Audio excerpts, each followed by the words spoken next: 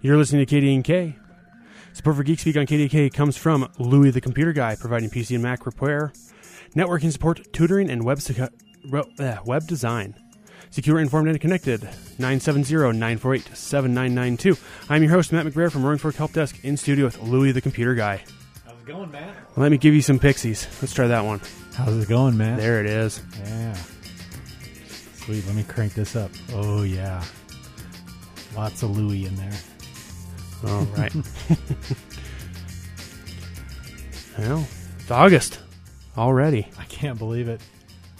The back-to-school rush is just around the corner. I'm already on it. Are you? Getting the school. Well, that's right. You work for a school, so yeah, we're getting. I just get all the random college students, the night before they're about to leave, and it's fix my computer. My Wi-Fi's conked out. And how am I gonna get my degree?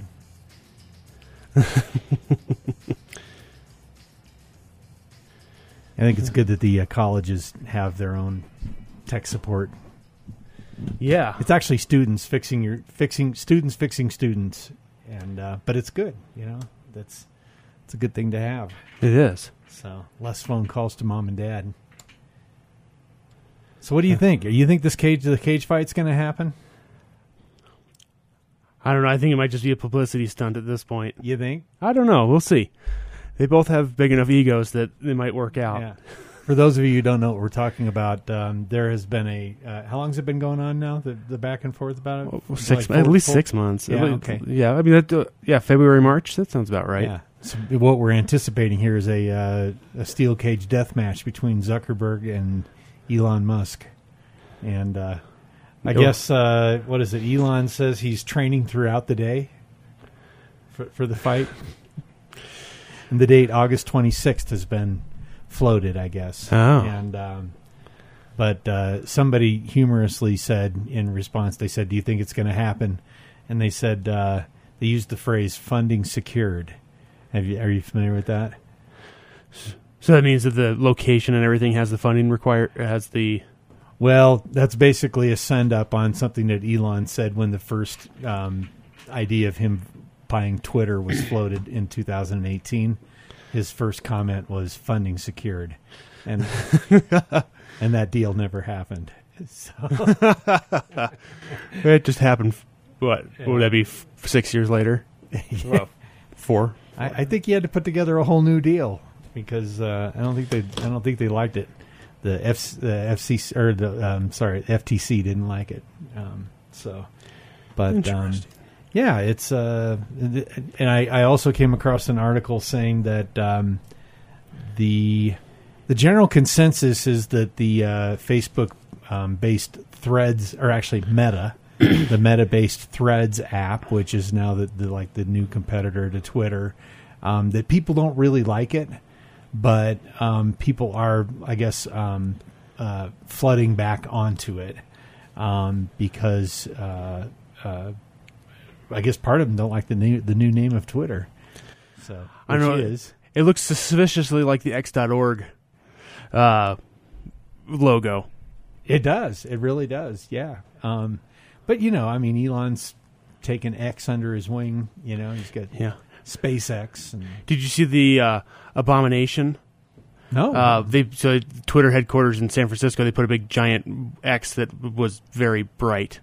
Okay. On the top of it, and I only got a chance to read the first paragraph of the article, but basically it was insinuated that they did not have the proper permitting to put the X on top of the Twitter place. Got it. But okay. It was obnoxiously bright from the videos I saw. Well, yeah, I was going to say, the sign codes these days, you got to go through a process to get to put up new signage like that. So. You're listening to Geekspeak on KDNK 970-963-2976. Yeah, give us a call if you got a tech bugaboo going on, and you've already tried turning it off and back on again a couple times. Yeah, a couple times. Yeah. So, and let's see what else is popping out here in the news. You got anything on your newsfeed there, Matt? I would say my newsfeed's all down in the weeds. It's stuff like how. Let's see, where was it? Does that mean super nerdy? Yeah, so how Red Hat's license change is reinvigorating enterprise Linux distros. That is down in the weeds. So we'll because Big Blue bought Red Hat and they are slowly changing some of the way the game is played with your Red Hat Enterprise Linux. Mm-hmm. And so people are looking at OpenSUSE and Ubuntu and other enterprise-focused just distributions. And I think a few other ones, what would be Alma and Rocky Linux have kind of taken Red Hat to task. So it'll be interesting to see. Red Hat will always have a special place in my heart. It was my very first Linux, and so actually, well, maybe no, it might have been Mandrake. Actually, I'm dating myself. Mandrake's still around. It's still here. Oh yeah. Okay. Of course, so is Slack. I went pretty quickly. I went to Red Hat because back in those days you could buy. I used to go to there was a software store in the Mesa Mall, and you could go buy a Linux distro for $19. And, cool. So instead of because my very first one I downloaded. So it wasn't Fedora. Was it pre-Fedora? So actually, at that point, it was called Fedora Core. It was pre-Fedora. Okay. Pre-Fedora Core. I think that came out in 2002.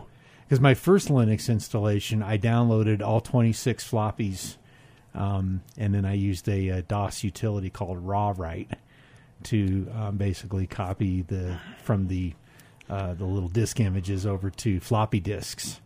And the only problem is floppy disks are notoriously unreliable. And I think I got halfway through my installation, disk 19 came up corrupted. And so basically, and since you're on the computer that you downloaded them on, you got to stop and you got to switch back over to your DOS environment, and you got to re-download the images or re-download that image, and then reburn that CD, and then reboot back into the Linux environment and try again. Yeah. So anyway, it was.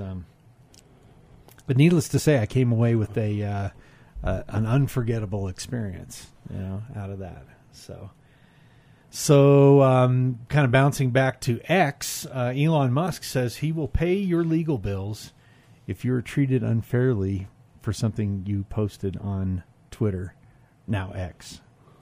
So, why can't it just be Twitter X? That sounds like another promise that's just never going to see the light of day.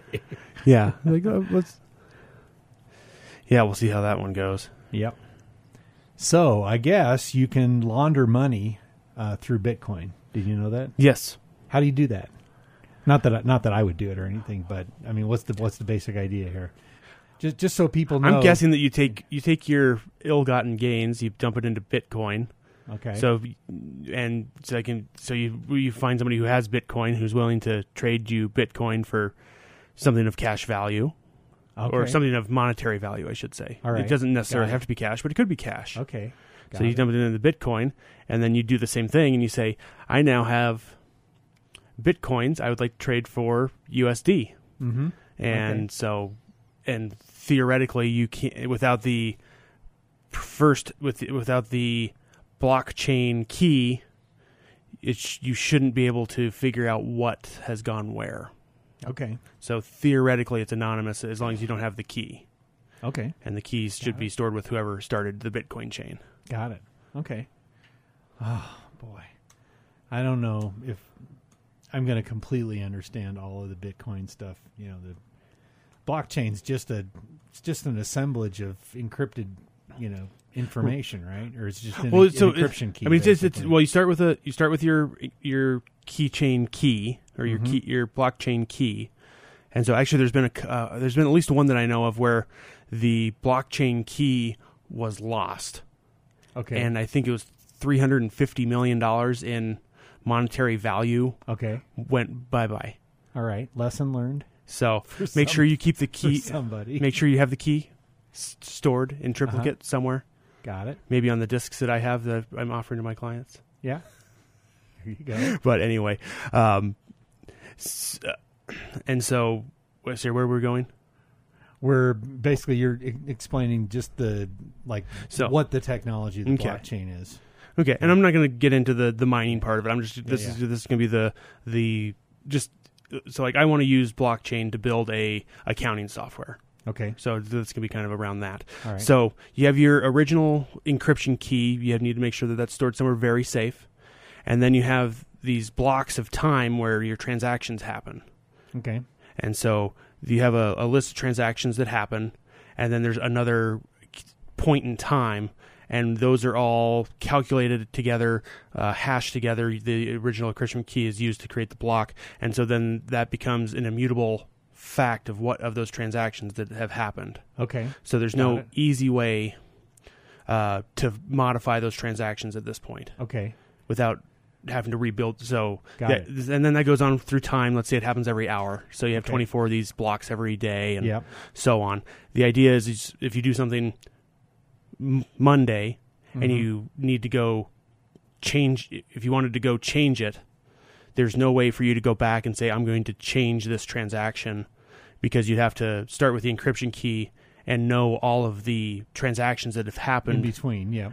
All the transactions that have ever happened, so you can rebuild the thing. So if you went back and changed something, the hash would be different, and then the hash for the next block would be different. So there's no way to change the chain. Kind of a cascading effect. Right. So there's no way to once the block, that point in time has passed and that hash has been calculated, there's no way to go back and edit this without catastrophic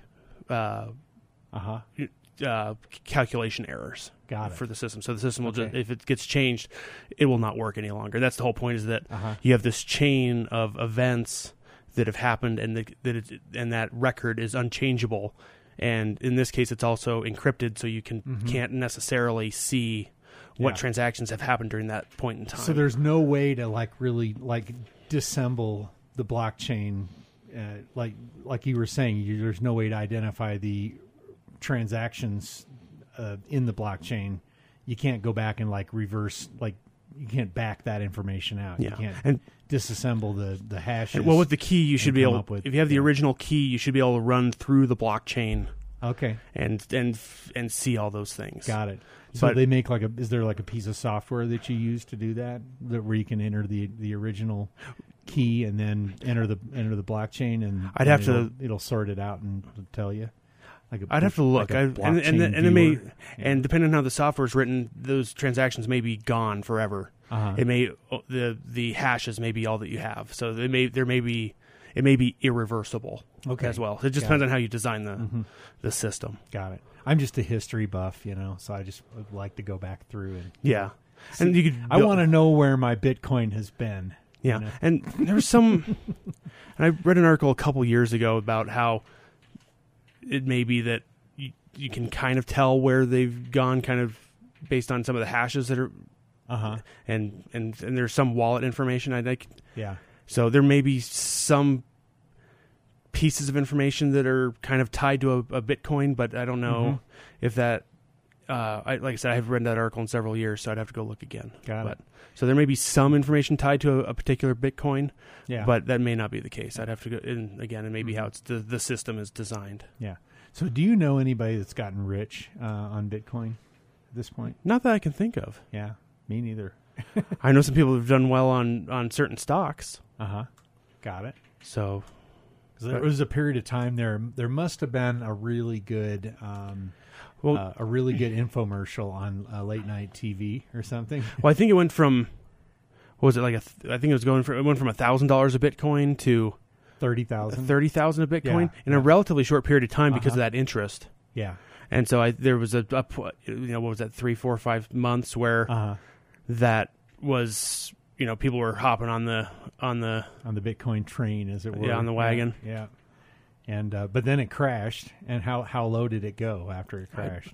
I'd have to go back and look. Yeah. I remember it. I think it lost 2/3 of its value or something like that. Yeah, that wouldn't surprise me, because I think we have a common acquaintance who had a fairly large amount and hung on to it and felt the full effects of the crash. Well, as long as you're hanging, but now it's back up at I think it's gone down a little bit, but it's been kind of floating at 50,000-60,000, if I recall. Okay. Yeah, let me go look. Right. Got it. So those who bought their Bitcoin for $1,000 doing okay. Right. Or you see the old advertisements for like coffee shops that were taking it when it was. They're like, oh, we'll trade you 1 Bitcoin for a cup of coffee. Mm-hmm. I'm sure if they're sitting there going, oh, I'm glad we hung on to that. Yeah. That's funny. So 970-963-2976. You're listening to Geekspeak, and to channel the spirit of one of our past hosts, Steve Skinner, I'm going to say they don't call it Geekspeak for nothing. Yeah. So it looks like it's 29,153. Okay. And let's see here. Over the past year, it's up 26%. Mm-hmm. Over the last 5 years, it is up 22,756%. I am so tempted to check mine and see where it's at right now. Yeah. It's probably up. I mean, I'm probably up to like $40. Yeah, it looks like the peak during that time was about $64,000 in late 2021. Got it. And it did it, and there's a pretty good peak. And I think that was what's here. And then it was before. It became very popular during COVID, right? Everybody's just sitting around. I bet it was trading Bitcoin and in their pajamas. Yeah. So it looks like like 2019 it was a $3,500 ish thing, and then it kind of built up. I bet that was the first kind of run. Okay. Or maybe it was because I think that was pre-COVID. Yeah. When people were very interested in it. Mm-hmm. You're listening to Geekspeak on KDNK 970-963-2976. Call in with your questions. Yeah, we still got a few minutes, and otherwise you're going to be sentenced to just listening to Matt and I dribble on about Bitcoin, really nerdy stuff. Yes. So, have you heard anything about Ethereum going from proof of work to proof of stake? No, I have not. Okay. Yeah. So, and what does that mean? So right now, Bitcoin is proof of work, which is one of the reasons it uses about as much power as the City of London to run all those to manage that ledger that we talked about earlier. You need computational power to calculate all those hashes and put it into the blockchain. Okay. And so right now, and I'm not sure if it's just Bitcoin or if those include other coins that are now available. Okay. But basically, cryptocurrency operations use the same amount of power as the City of London. Wow. So it's just mind blowing. And so the early ones use what's called proof of work, and that's how you mine. Yep. And so Ethereum was working on going to proof of stake, which is is computationally about 90% more efficient. Yep. We got a call coming in. You're on with the Geeks. Hey, Geeks. I've been noticing this notification on my desktop iMac. Okay. It's like McAfee. Just keeps popping up saying that people are downloading files. I got all these viruses, and it's, I don't think I do. It's just some kind of weird. Yeah. Have you completely rebooted the computer, like done a full cold reboot since this started?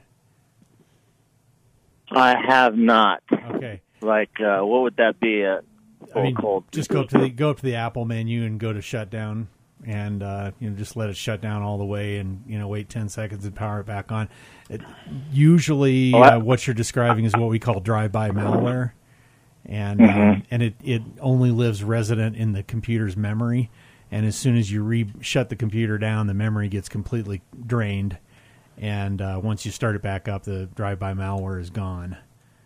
So, gotcha. Well, I know I've shut it all the way down a couple times, and I still get this. But still doing is it something that maybe I can go in and shut off in my cookies? Well, I guess the first thing I would check is if there's a resident program running on the computer. Go into System Preferences, go to Users, and then go to go to your user, and then go to Login Items, and see if there's a login item that's McAfee something or other. And it's probably not actually McAfee, but yeah, it's probably a drive-by malware masquerading as McAfee, just so you know. Yeah. Okay. Yeah. That'll be the first place I would go and see if it has added an item to your login items, because that'll keep it from starting up in the first place. Yeah. Gotcha. And they're just trying to get me to click on it, right? So that exactly. I go to their site, yeah. whatever? Exactly. It's all fake, and and then depending on how much luck you have with what Matt just described. If you go to malwarebytes.org, that's malwarebytes.org, and download their free malware removal program, that'll definitely... Yeah, and I have that. I actually used that once before for some other reason. I can't remember what it was. Go ahead, fire that up, update the definitions on it, and run it, and it'll probably find a handful of stuff, because a lot of this stuff kind of travels in a herd, as it were. So so probably something like Safari or Chrome's kind of been taken over a little bit, and yeah. So, and I'm using both of those browsers still. Yeah.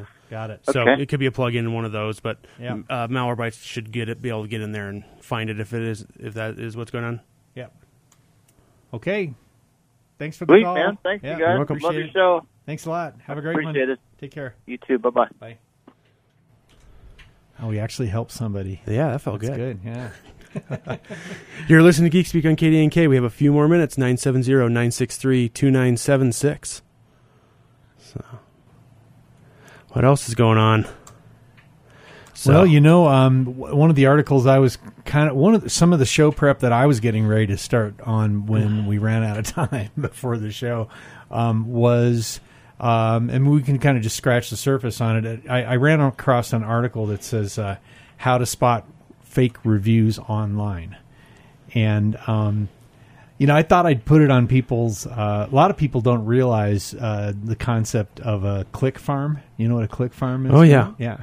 Oh yeah. So a click farm, for those of you who don't know, is like if you were to walk into a click farm, first thing you'd be confronted with is a really large wall that was completely covered with smartphones, and then there's a guy who basically is like probably has a stepladder on wheels, and because these things are like all the way up to the ceiling, like the wall is completely covered with smartphones, probably the cheapest smartphones you could possibly find, and they basically go through and like YouTube videos, for instance, or you name it. I mean, they post likes, they post reviews.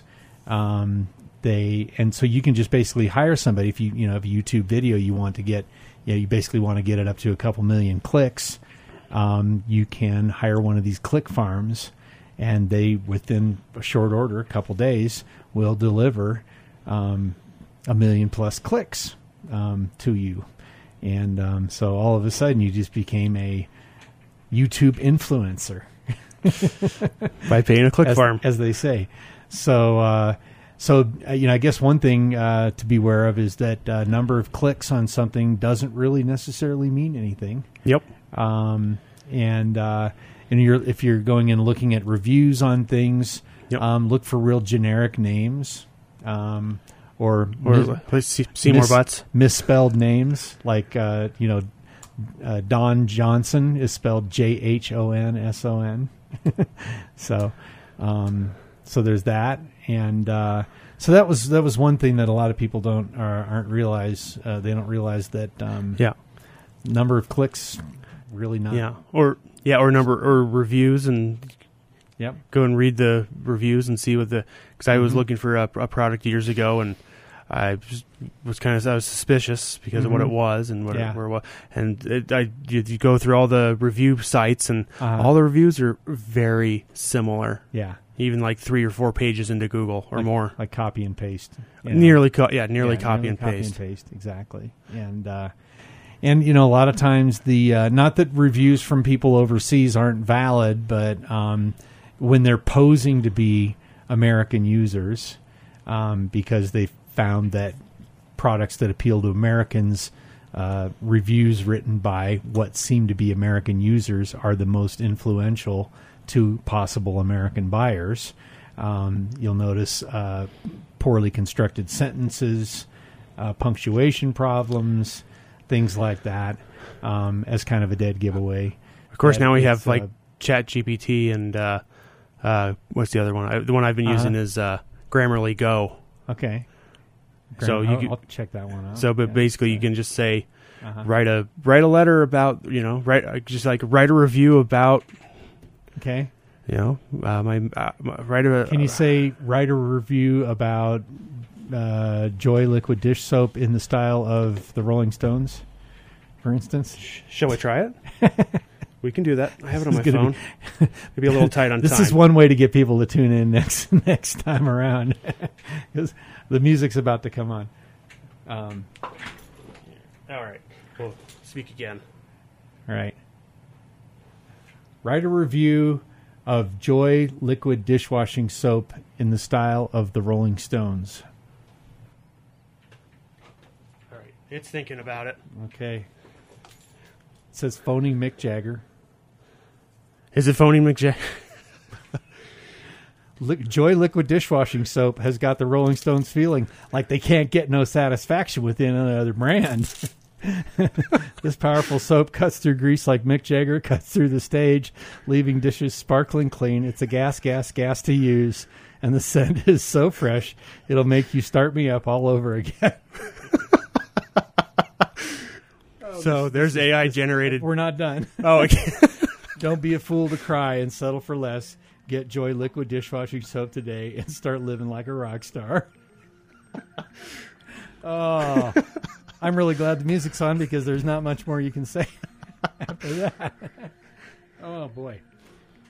Okay, that's my new favorite thing in the world.